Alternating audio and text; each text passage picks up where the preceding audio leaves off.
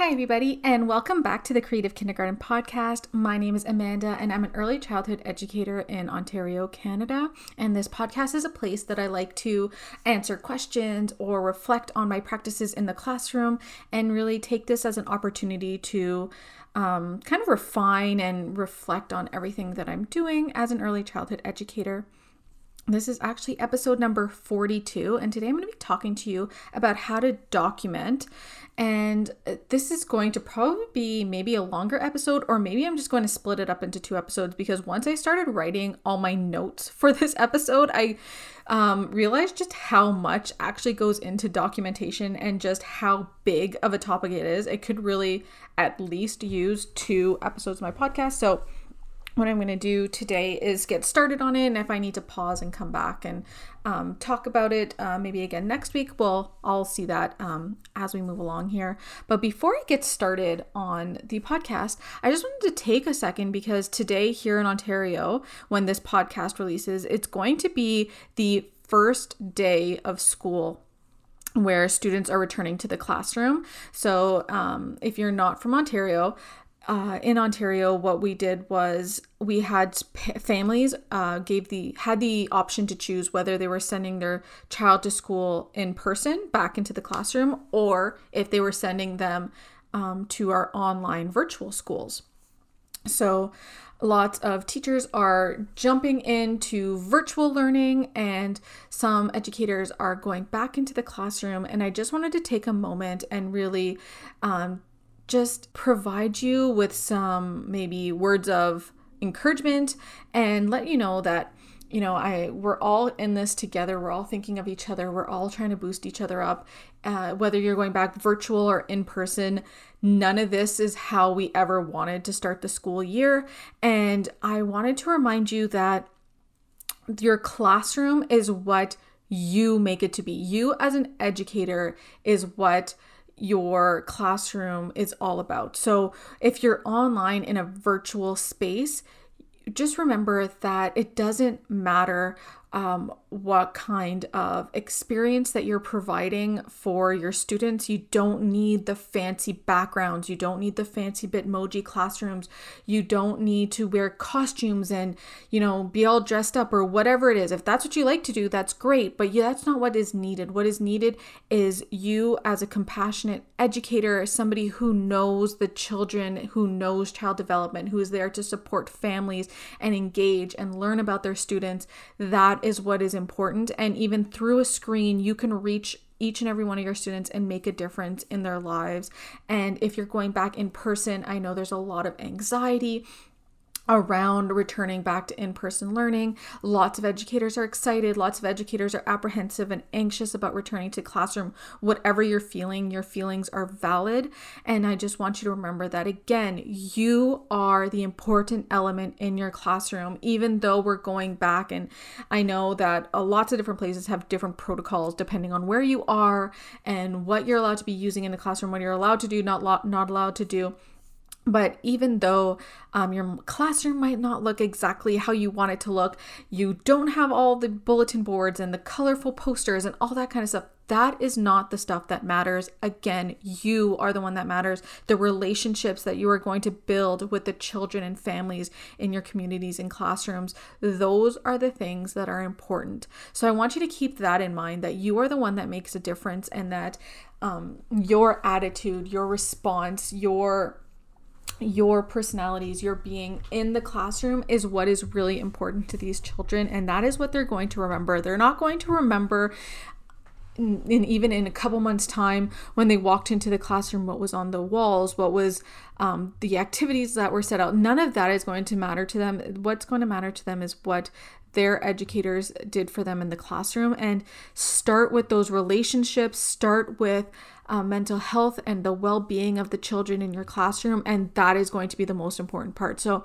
I'm just here to give you a little boost. If you're listening to this any other day other than the first day of school, these are just little reminders that, remember, you are doing amazing. Everything that you're doing in your classroom is providing an environment of learning and support to each and every one of your students. So I just wanted to be here to let you know that I know that it is a very overwhelming year for a lot of people, and we're all here for each other. Reach out if you need support. Reach out if you need help with something. That's why we're here. I feel like education is such a community space where lots of teachers are here to help support and uplift their fellow educators, and that's what we're here for. And so I'm wishing you all the best of luck on your first days of school. And if you are maybe not on your first day of school, you've been doing it for a while, I just want to give you a little round of applause, let's say, for just being the awesome educator that you are and just providing such a safe and inviting atmosphere for the children in your classroom, whether it be virtual or whether it be in person. And yeah, with that, I'm going to get started on documentation in kindergarten.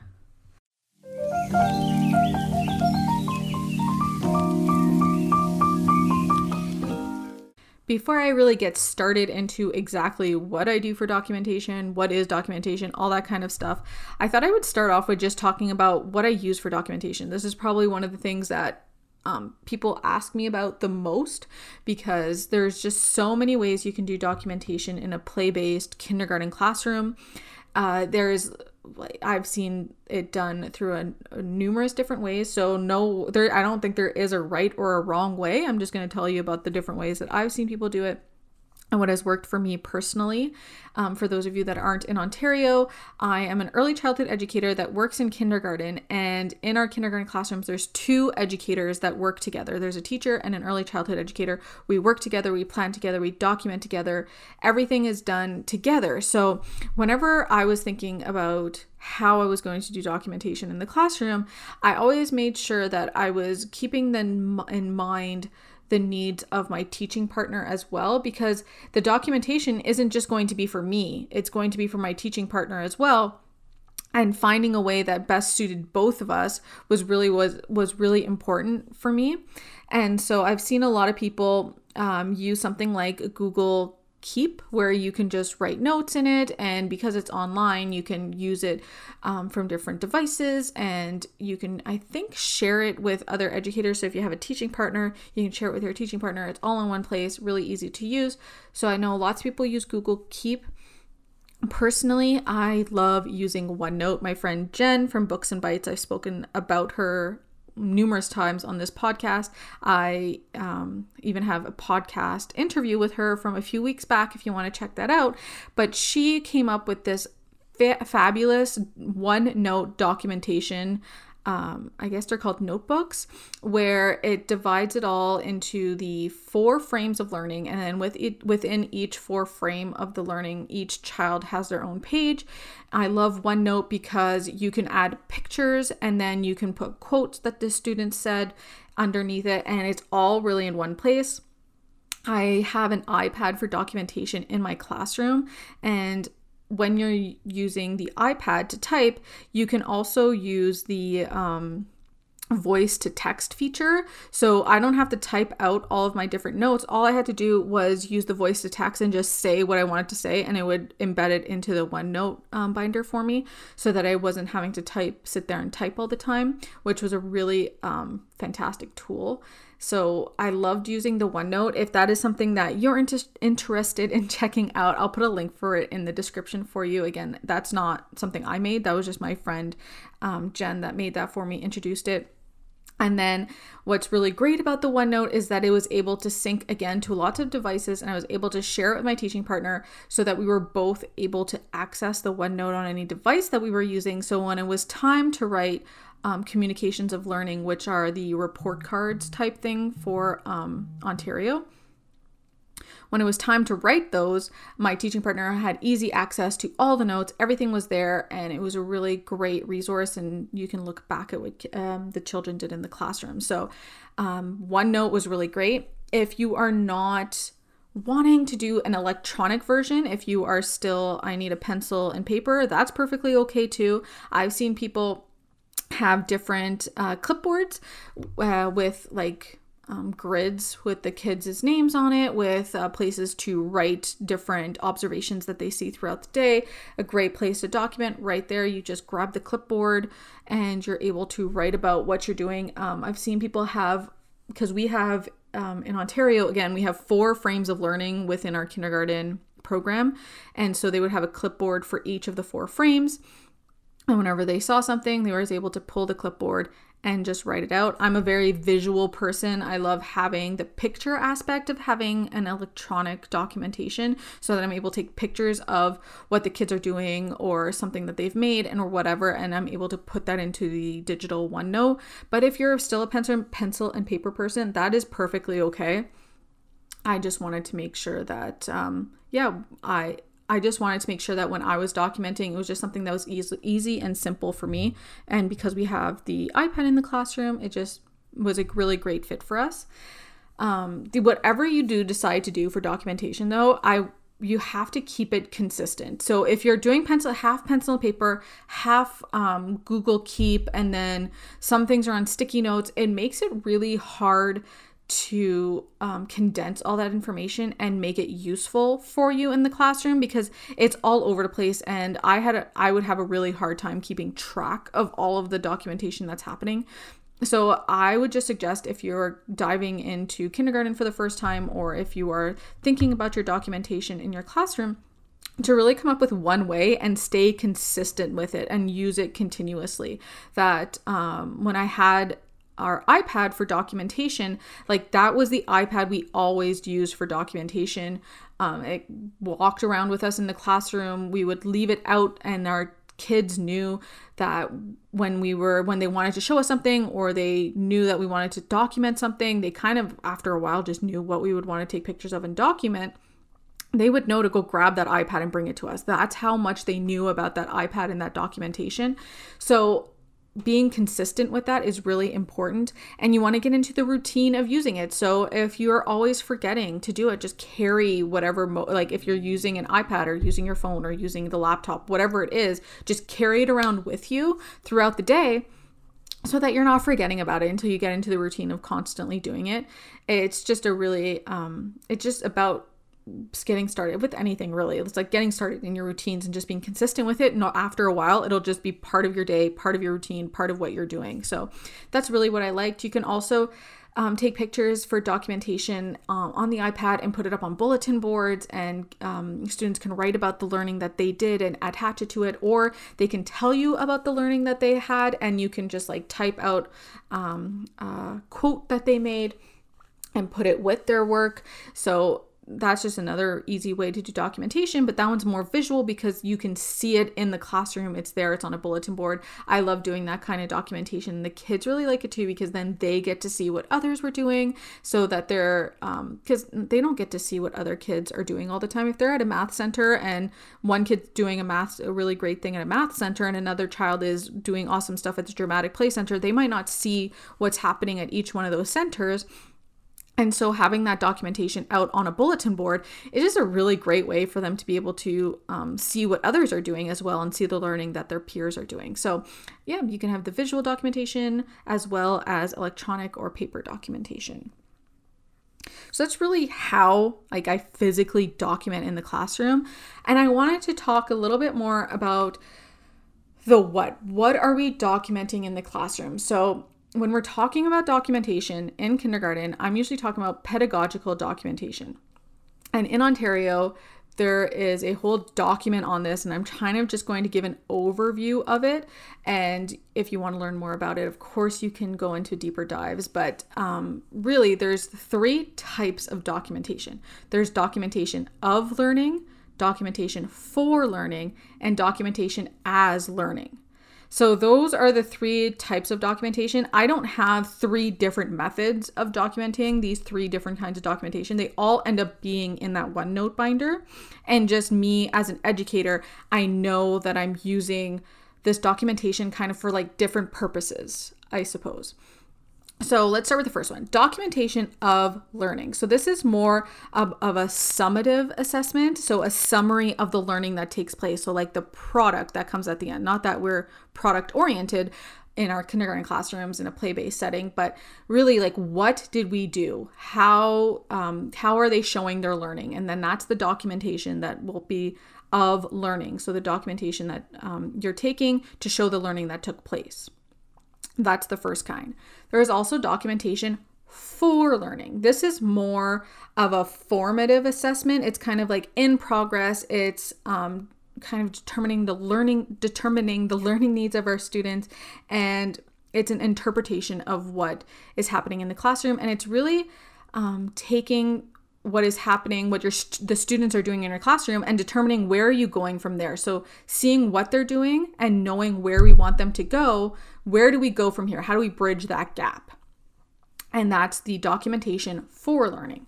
Then the last one, documentation as learning. So how are we learning? And this is kind of like that summative and formative assessment kind of packed into one. This is whole the process and how are they doing the learning in the classroom.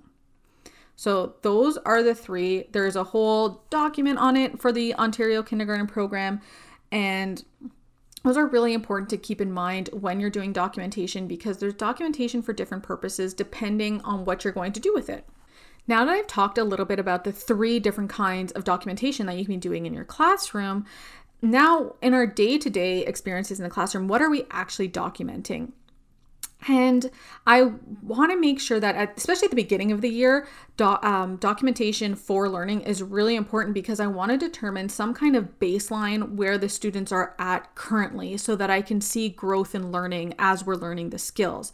So we want to make sure that we understand where our students are starting so that we know how to plan learning, how we can keep growing in our skills, and that we can achieve different, different skills that we are teaching to in kindergarten. So I'm documenting where they're starting, and then I'm also documenting along the way as they're making progress so that I can have that growth in learning and see where those skills are building up. Practically in the classroom, I know that a lot of people are almost over documenting. I see this a lot with educators where they're just documenting every time they see a skill that is demonstrated. And you have to really think, every time you're taking a piece of documentation, why do I need this documentation? Is it showing that growth? Like, oh, they've learned something new, they've added to their skill set, they're demonstrating something new? Is it because they've really mastered something and they're showing me an end product of something they worked really hard on, and it's really showing me their learning that's taking place? Is it part of the process of their learning, and I want to show how they're learning a skill in different ways? Like, what is the reason for the documentation when you're taking it? And I'm just going to give you, for example, patterning. Patterning is a skill that we work on a lot in kindergarten classrooms. And so at the beginning of the year, we start talking about patterning. We're noticing patterns, and students are, a student is at the loose parts table and they make an A-B pattern with some gems and rocks. Well, that's fantastic. That's my baseline. That's where I see their skill demonstrated for the first time. They can make an A-B pattern. That's fantastic. I'll probably take a picture of that and make a little recording of them talking about their pattern or whatever else it may be. Perfect. Now, do I need to take a picture every time that student demonstrates an A-B pattern? No. Like, we now know that they know how to make an A-B pattern. So unless they are showing me that they can notice an A-B pattern in nature, maybe that's something else, or maybe they're extending somebody else's A-B pattern, whatever, maybe that's just a different way of demonstrating the skill. I might take a picture of that. But if they're making an A-B pattern the next time I see them with pom-poms instead of rocks and gems, I don't need to take a picture of their pom-pom A-B pattern. So really keeping in mind that just because they're demonstrating a skill doesn't mean you have to document it each and every time. But if the next time I go over and now they've all of a sudden been able to make a B, B, C pattern, and they're really proud of themselves because there's something has just clicked in their mind about patterning, and they see the repetition, they're able to tell me what the core of the pattern is, they're able to extend that pattern, they're able to talk about it. Well, that is some more documentation I'm going to get, because that's showing that growth in learning. They started at an A-B pattern, and that's where their skill level was at, but now they're doing A, B, B, C patterns and talking about their patterns and noticing those that pattern in nature, whatever it may be. So we're documenting that growth that's happening, not just every time they're demonstrating the skill. I think that's really important to keep in mind when we're doing our documentation, that there has to be a reason behind it, and we're not just taking pictures of every time they take a skill. Same thing when maybe students were talking about problem solving with the students, and the first time they run into a problem with a friend, they kind of just get angry and they make a noise and walk away. Well, that might be something that I document and say, okay, well, they're learning those social skills, those problem solving skills with their peers. I am going to talk to them about how we can use our words. Maybe as a whole group lesson, we're going to have a little dramatic play moment where we're going to pretend that we're working through a problem that is similar to the one that was had at the table, and give words and different ways to work through problems with our friends. And then the next time I see them, him playing or her playing at the block center, the next time when they get frustrated, they take a breath and they might say mine when somebody took away their toy. Well, there's some growth. I might document the fact that they said mine, because now they're at least using their words. The next time, after we do it again and we walk through using our words and how we can problem solve with our peers, maybe the next time they say, that's my block, can I have it back, please? Or maybe they're now saying, oh, let's build this together instead of playing separately. So all those moments are great times to document growth in learning, because we had that baseline, that moment of frustration that they had, that I was able to document. And now I can really see that social emotional growth that's happening in the classroom. So those are kind of the kinds of things that I'm documenting throughout the day. And I think it's really important to keep in the back of my mind why we're using this documentation. So there could be multiple reasons why we would be using documentation in the classroom. So I touched on them a little bit just now, but I could be using the documentation and looking back on it when we're planning the learning that's going to take place throughout the week. So if we are documenting where our students are and where the skills are that we want to build up, we can plan learning opportunities for them that matches the skills that they've done. So this is where having a teaching partner and where our documentation, making sure that we're very consistent with our documentation, is really important, because I want my teaching partner and I to be on the same page for this. So when we are co-planning for our day, we're going to be talking about, oh, I've noticed that, some students are still having difficulties with A-B patterns, and some students are having difficulties extending patterns, whatever it may be. We can plan opportunities based around that. We can also plan some small groups. If we notice that there's just like a core set of students that are having trouble extending a pattern, well, that's a great small group that I can have in the back of my mind when we're doing centers for that week, where I can pull those students, or I can sit with each one of those students and really work on that skill. It's also great for planning large group learning, right? So if you're noticing that a lot of students are having trouble problem solving with peers, those are a great opportunity for large group exercises where you can talk about what happens when we have a problem with a peer, how can we talk to them, and really work through solutions as a group. So having those opportunities are really important there. Of course, we also want to have our documentation in place for when we're writing our communications of learning. Those are our kind of report card things that we send home to families. You want to be able to provide concrete documentation of what's happening in the classroom, and to be able to talk about that growth and learning, because sometimes it is really hard when you go to write those reports that you're having trouble seeing where the growth is for the students. But if you have that baseline, that first thing that they came to school with, you can see lots of growth that happens in all areas as well. So that's really just an overview of what documentation looks like for me in the classroom. I will put a Instagram post about this episode on my Instagram on Thursday. If you have any specific questions about documentation, because this was really a quick overview and I feel like there's so much more I could talk about, but if you have any specific questions about documentation in kindergarten, if you want to know more about a certain subject or want to know more about how I do something, please make sure you leave a comment on there, and maybe I'll do a part 2 to this, answering a lot of those questions, because I think I could have gone on and on and on about documentation, and I don't want to make this episode too long. So what I really want to make sure is that I'm addressing any questions that you might have, or if you have any ways that you document in the classroom that you find are really great, make sure you share that as well so that other people can know about the awesome documentation that's going on in your classrooms. So make sure you're over on Instagram at Creative Kindergarten Blog on TPT. It's really long. The link will be in the show notes for this episode. But make sure you go over to my Instagram and share about your documentation or ask any questions that you might have. If you don't want to ask it on a public Instagram post, you can also DM me on Instagram or head over to my blog, creativekindergartenblog.com. There's a little contact me button there. You can send me an email and I'll answer any emails that I get over there.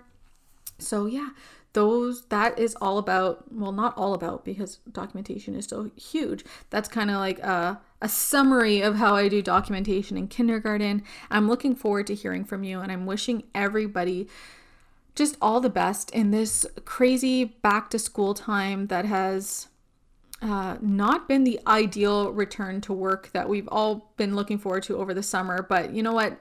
Whatever is going to happen this year, it's not going to be our ideal classrooms, but we just have to make it work for this year. And hopefully by this time next year, we'll be back to our normal routines and we'll be able to, have our regular classrooms back to us. But yeah, make the best out of your return to school, and remember that you are that important piece in the classroom and that your well-being matters as well. And that we are all here to support each other. And if there's anything that I can do, you can always reach out to me. Thank you so much for joining me on this week's episode of the Creative Kindergarten Podcast. And I can't wait to talk to you all again next week.